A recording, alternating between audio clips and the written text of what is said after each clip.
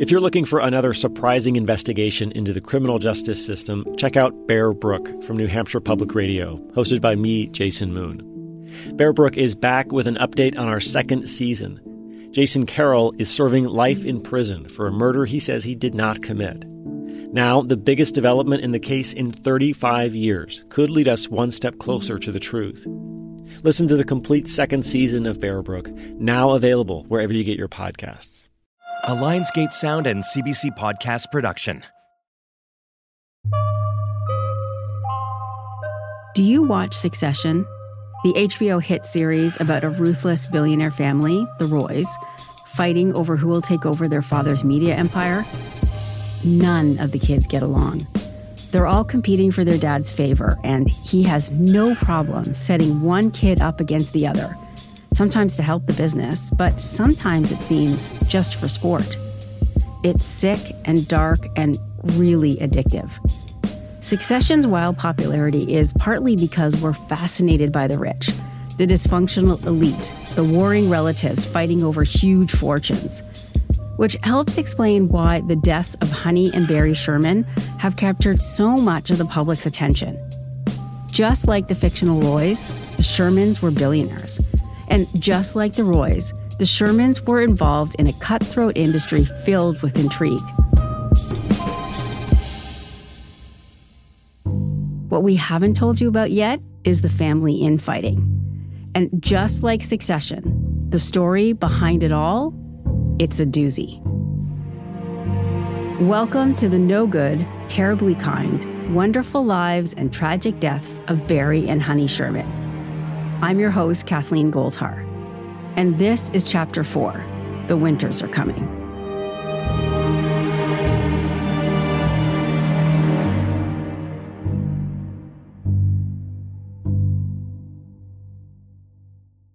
Like most family dramas, to understand them, you have to go back to the very beginning.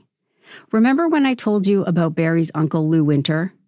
Lou was a pioneer of the generic drug industry who hired Barry when he was still in university, introducing him to the world of patents and fighting big pharma. I met Barry, and then Lou died very suddenly. That's Murray Rubin again, a longtime friend of Barry's. I spoke to him and his wife, Rhoda. We had gone out for dinner. Do you remember that? With Lou and his wife.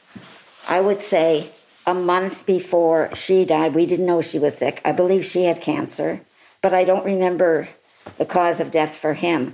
But it was, we couldn't get over it. We had just seen them, and they looked fine. And they had young kids. Yeah. I think they had 5 kids. I'm not sure. Maybe it's only 3. I don't Actually, know. it was 4. All boys, all under the age of 7. Do you know what happened to the kids? They were adopted by another family. I can't remember the name. I wish I remembered. The problem with me is memory now at this age. The tragedy was decades ago, and details understandably fade. In 1965, Lou and his wife Beverly died just weeks apart. Lou unexpectedly of a brain aneurysm. And then just 17 days later, Beverly died from leukemia. She was 31. Their 4 young children, Dana, Jeffrey, Carrie, and Tim, were suddenly orphaned. A Jewish family in the community adopted the boys. And as they grew up, the Winter brothers had a really tough go of it. It's a really sad story. They struggled with drugs and lost touch with Barry completely. That's Canadian journalist Matthew Campbell, the Bloomberg reporter. Really having a terribly hard time and with no idea that they were related to someone who was so wealthy.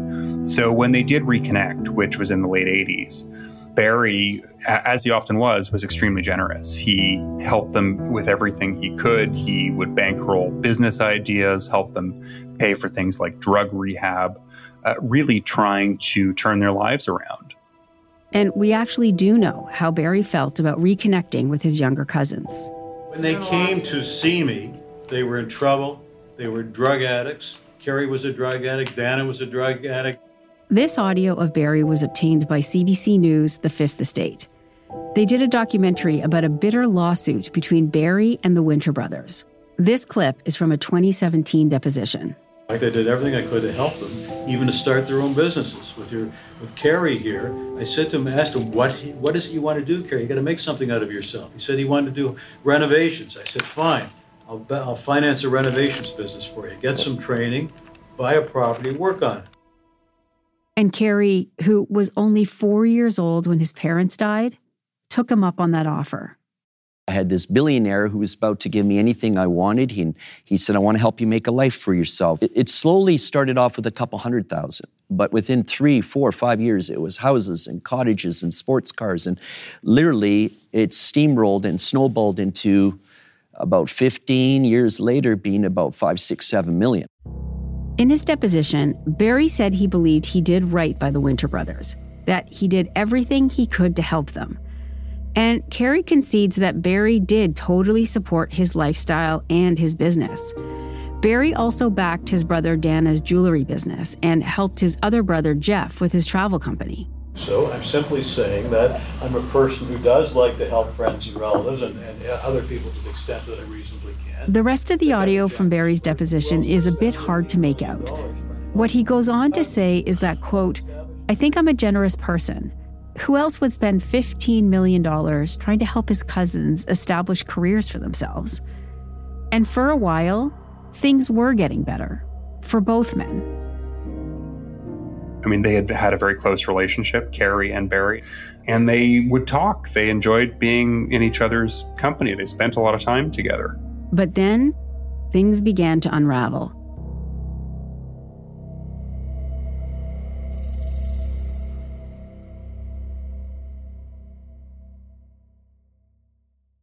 I don't think anyone else in his right mind would have done for them what I did. I spent about $15 million trying to help the three of them, all down the drain. Trying year after year after year to help them make better lives for themselves. This is the actor Saul Rubinek again, reading from Barry Sherman's deposition. It outlines how Barry did help the Winter brothers, how he took Dana under his wing, getting him a job at Apotex, hoping it might kickstart a career. And then I moved him up to Deerhurst Resort. He worked there for a long time. And then he was dealing in drugs there. Then I moved him out to BC, and he was dealing in drugs there. And then he got involved in a murder case. Remember I told you this story was a doozy?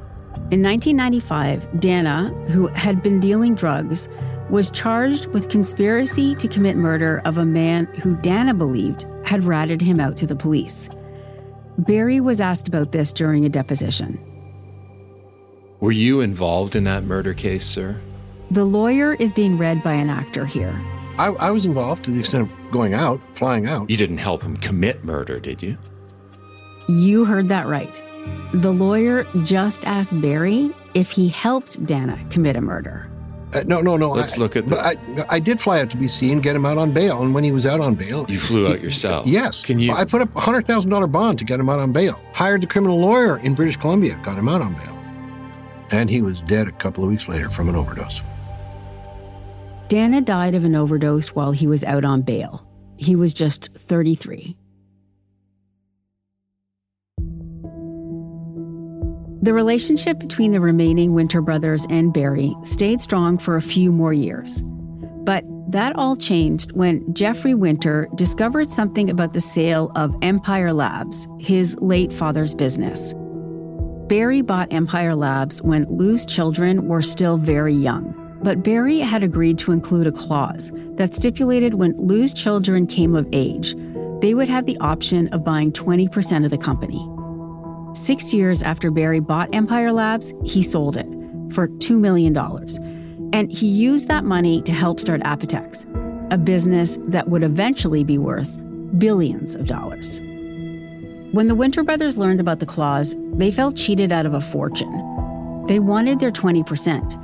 And since Empire Labs was gone, they believed they had a right to a portion of Apotex, a claim that would have been worth about $1 billion at the time. And that was the basis of the lawsuit they launched against their cousin Barry, the one that really ripped the families apart. Sure, Barry used the $2 million he got from selling Empire Labs to help start Apotex, but he didn't believe that the Winter brothers had any claim to his new business. And according to Barry, Kerry Winter was furious. One day, Kerry, can't remember when, Kerry phones me up. And he was absolutely wild. And he told me that he figured out that I was helping them because I didn't want them to find out that I was involved in some conspiracy to deprive them of their inheritance in the 1960s. Kerry Winter began to believe that Barry's years of generosity was really part of a convoluted conspiracy, that Barry was placating them so they would never go after the 20% of Apotex that the brothers believed they were due. Of course, I told Kerry the whole thing was ridiculous. The implication is that I anticipated that they were going to sue me and I lent them money and lost millions of dollars. That somehow that would give me control over them? That they wouldn't bring an action? Which is preposterous, makes no sense. I had no idea they were going to bring an action. In any event, how does it stop them from bringing an action? In typical Barry fashion, after the Winters sued him, he sued them back. And he didn't just ask to have the millions of dollars he lent his cousins over the years repaid. He wanted his legal fees covered too. So for 14 years, it was okay to help the Winter children, but now that they have sued you, it is no longer okay. That's an actor representing another lawyer for Kerry Winter, Ely Scarlett. Incidentally, Ely is also Kerry's ex-wife. Let's assume there is a connection there. So what? Are you suggesting I have an obligation to support people who are suing me? And you've always loaned them money. Lent. Loaned is not lent them money. Lent them money, yes. Allow me one digression. At the Shermans' funeral, more than one person spoke about Barry's tendency to correct people's grammar. They made it sound endearing. It's not. It's condescending. If you're telling me I was foolish and should have cut him off much earlier, that's probably true, with hindsight. I'm not telling you anything. I'm asking you questions. That's all I'm asking right now, Dr. Sherman. I'm not telling you anything. I think your tone of voice is saying certain things. We all know that this was not Barry's first legal battle. But usually Barry employed the legal system for business. Very impersonal fights. Clearly, this one was personal. This is what Kerry Winter alleges Barry said to him. He said, "You know, not too many people have a cousin Barry. Do you know what I mean by that, Kerry? Do you hear what I'm saying?" And he leaned forward and he looked at me. He says, "You won't beat me. Do you understand that? Do you know who I am?" And Barry was right. They didn't beat him. On September 15th, 2017, more than 10 years after the court battle began, and 3 months before the Shermans were found dead, the Winters case was dismissed. The judge who threw it out called their claim wishful thinking and beyond fanciful. The court decided that original agreement applied only to Lou Winter's former company, Empire Labs, which Barry Sherman had sold off before he formed Apotex. Even worse, his cousin Barry was calling in all the IOUs Kerry Winter had signed for the cash advances he'd been given over all those years. So Kerry Winter now owed Barry Sherman $8 million. Kerry had to sell his house and a cottage to pay up. It should have ended there, right? I mean, the case was dismissed. The Shermans were dead. But no. A day after the funeral, lawyers representing Barry filed an appeal. They wanted an additional $900,000 in legal fees. It's as though Barry Sherman was litigating from the grave. If you're looking for a smoking gun, I can absolutely guarantee you, you will not find it. In October 2001, a series of letters filled with a deadly powder called anthrax were dropped into the U.S. mail system. What started as an unprecedented case turned into an unsettling mystery. Who sent these deadly letters? And why? From Campside Media and Sony Music Entertainment, I'm Josh Dean, and this is Cover Up Season 4, The Anthrax Threat, available now. So I was heartbroken.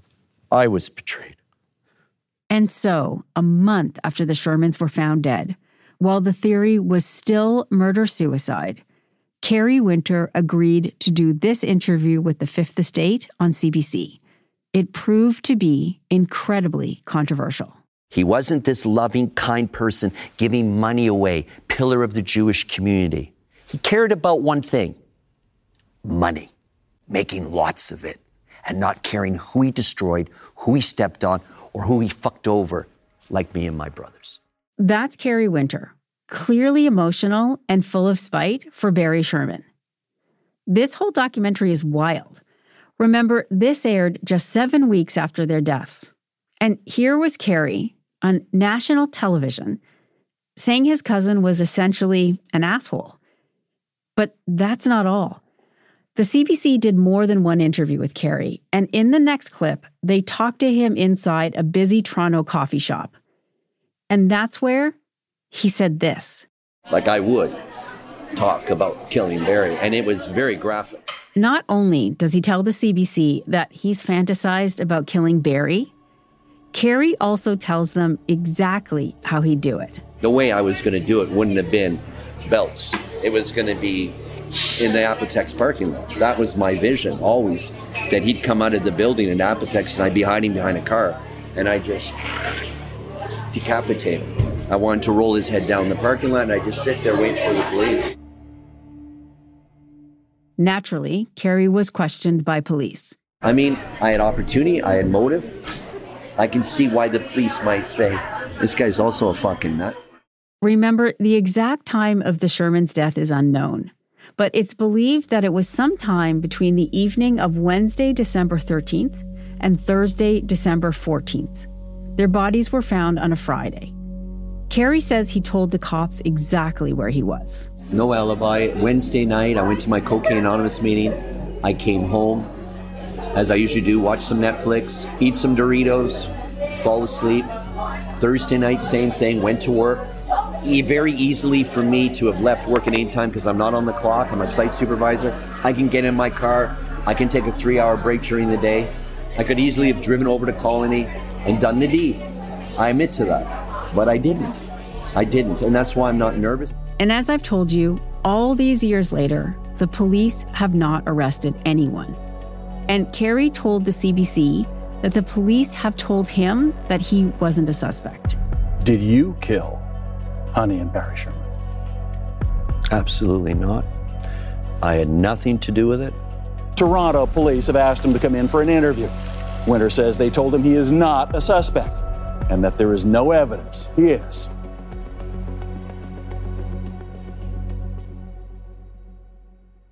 The CBC interview didn't stop with Kerry professing his innocence and saying that he had been cleared by police.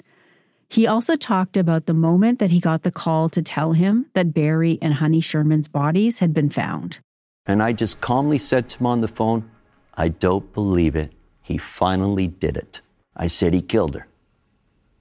And to this day, in this moment, in front of you, I've never shedded a tear about that, and I've never questioned it. Kerry's talking about Barry here, implying that his cousin killed his wife and then killed himself. And that was the original police theory. But we know that didn't sit well with the Sherman family. And 6 weeks later, Toronto police changed their theory and started calling it a double killing. So why was Kerry so certain it was murder-suicide? Because he says that Barry had told him he wanted Honey dead years before. Kerry claimed that Barry, back when they were still getting along, quietly asked him for a favor. He asked Kerry to find someone to kill Honey. He just wanted her gone. He wanted her gone. Kerry said that he even went so far as to hire someone to do the job. But then Barry backed out at the last minute. I called him and said, you know, there's no turning back, Barry. If I push the button, and he said, no, don't do it. And that's when I said, then don't bring it up again. And he never did. Kerry's claim, of course, was huge, but he had no way to back it up. Barry was dead, and if there was a hitman out there, he wasn't talking. So the Fifth Estate asked Kerry to sit for a lie detector test. And he failed it. The whole episode is really uncomfortable to watch. Carrie is clearly angry and distraught, and the audience is left unsure what to take away from any of his claims. We wanted to ask him as well, but up to this point, he hasn't replied to our requests. This battle, it was between Carrie, his brothers, and their cousin Barry. But we've been told that when the Winters launched their lawsuit, Honey turned her back on them entirely. Carrie especially became persona non grata, and whatever affection or care she might have had for him, it was gone. It must have been hard for Carrie to lose the connection he had with Barry and Honey. He had lost his parents at such a young age, and the Shermans had stepped in, offering a semblance of family that he must have been missing. She looked after my children like her own. That's Mary Sheckman, Honey's sister, talking at her funeral. Honey may have cut off ties with Barry's side of the family, but she remained very close with her sister's kids. If I wasn't there, one time I wasn't there, my kids got sick. She's the one that would go over. She'd get soup, she'd get things. She would constantly call. She was the most loving, caring person. Honey didn't just support her sister's family emotionally. She supported them financially. But when Honey and Barry died, another family was about to be ripped apart over their money. We're just looking to get a copy of a court file that is active. Do we have to fill anything out? Yes. What year is the file? What year? It's 2021. Producer Michelle Shepard and I are at a courthouse in Toronto where civil cases are filed. So we wrote the number, statement of claim defense, and my email. That's all you need. Yes. Then I can email them to you. Okay, thanks. Thank you. Thanks for your time. Appreciate it. Bye. As soon as we walk off the elevator and back on the street, an email from the clerk arrives. I can't believe that they sent that to us so quickly. We're just out of the building. Yeah, that was very fast. Honestly, court records never come that quickly. We sit on the steps of a nearby building and open up the file. 2 files, actually, a statement of claim and one of defense.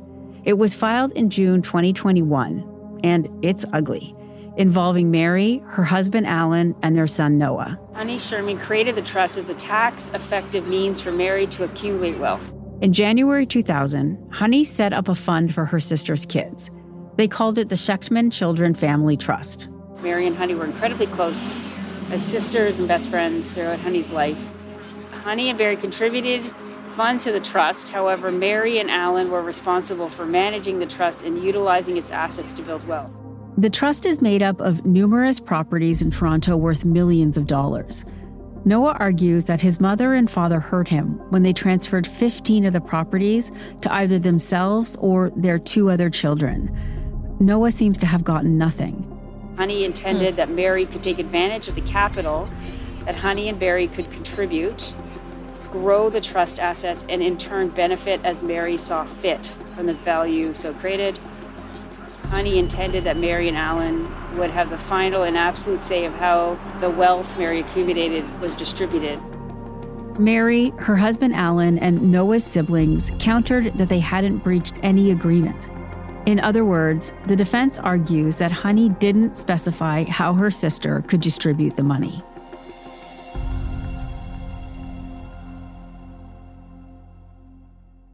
The tensions between Noah and his mother are laid out in the court documents.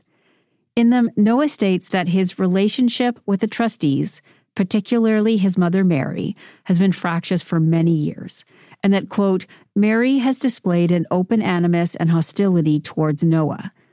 The Sheckman family uses the same words to describe Noah, that, quote, Noah has displayed an open animus and hostility towards Mary. So they're seeking $40 million. Wow. Breach of fiduciary duty and breach of trust. Once again, the Shermans' money is tearing families apart, just like it does in the TV show Succession. That much money is not good for any family. Relationships between parents and their grown children are complicated enough. Add in millions and millions of dollars, and you can see how distrust and animosity can take over and tear any family apart. It certainly makes for good TV. But in real life, it's tragic. I wonder who the Shermans and their families would have been if Barry had not been so successful. So much of this podcast has been about Barry. But what about Honey? Honey seems to be a secondary character whenever this story is covered. But her effect on her family, her friends, the city, and the country is huge. So that's where we're going next time on the no good, terribly kind, wonderful lives and tragic deaths of Barry and Honey Sherman. There is a weird and awful irony that her violent death harkens back to the trauma that her own family experienced. I mean, it's awful. I remember when I first heard the news, that's the first thing I think about is, that's not right. You know, there's something, it's just, the whole thing is just not right. This episode was written and produced by me, Kathleen Goldhar, Michelle Shepard, and Lisa Gabriel. It was executive produced by Charlie Webster, along with Lisa Gabriel and myself. Andrea Varsany is our associate producer. Our technician is Laura Antonelli. Sound design and mixing by Reza Daya. The role of Barry Sherman is played by Saul Rubinek. Stuart Cox is the executive producer for Antica. Special thanks to Isabella Kempf. This is a Lionsgate Sound co-production with CBC Podcasts. Lionsgate Sound engineered by Pilgrim Media Group in collaboration with Antica Productions, exclusively for CBC. A Lionsgate Sound and CBC Podcast production.